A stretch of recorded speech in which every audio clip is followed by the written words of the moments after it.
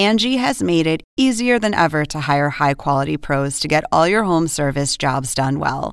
Just bring them your project online or with the Angie app, answer a few questions, and Angie will connect you with local pros who match your specific needs. Or book a service instantly at an upfront price. So join the millions of homeowners who use Angie to care for their homes and get your next home service job done well. Download the free Angie mobile app today or visit Angie.com. That's ANGI.com.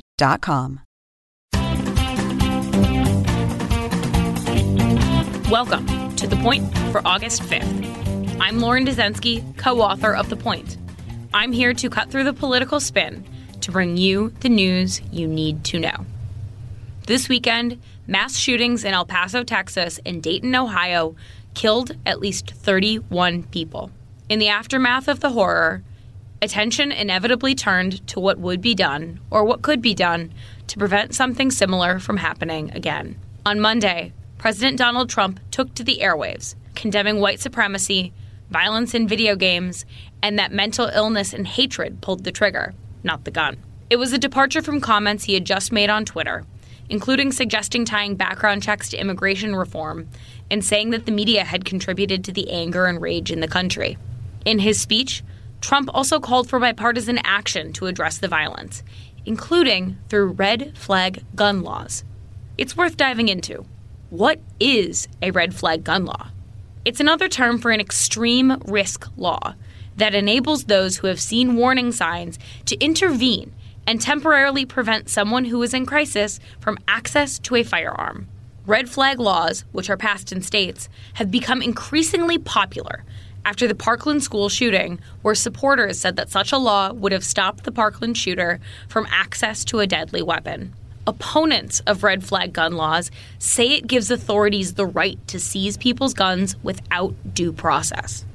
In total, only 15 states have a red flag gun law in place. Neither Texas nor Ohio have such a law, though bills have previously been introduced in both legislatures.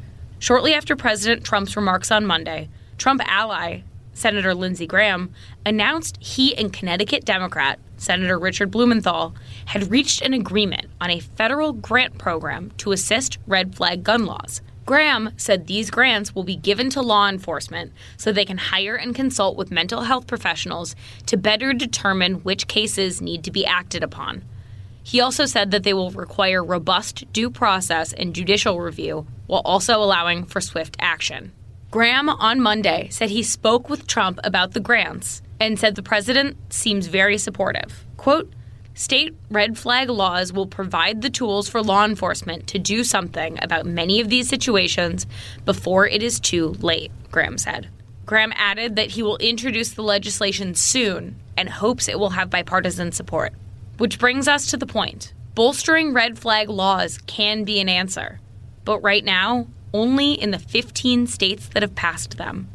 And that's The Point for August 5th, 2019. Thank you for listening. For more updates throughout the week, including our Sunday Night Campaign edition, subscribe to The Point newsletter at cnn.com/thepoint. If you like this audio briefing, you can get it on Google Home or Amazon Echo, or subscribe on Stitcher or Apple Podcasts or your favorite podcast app so you never miss an episode.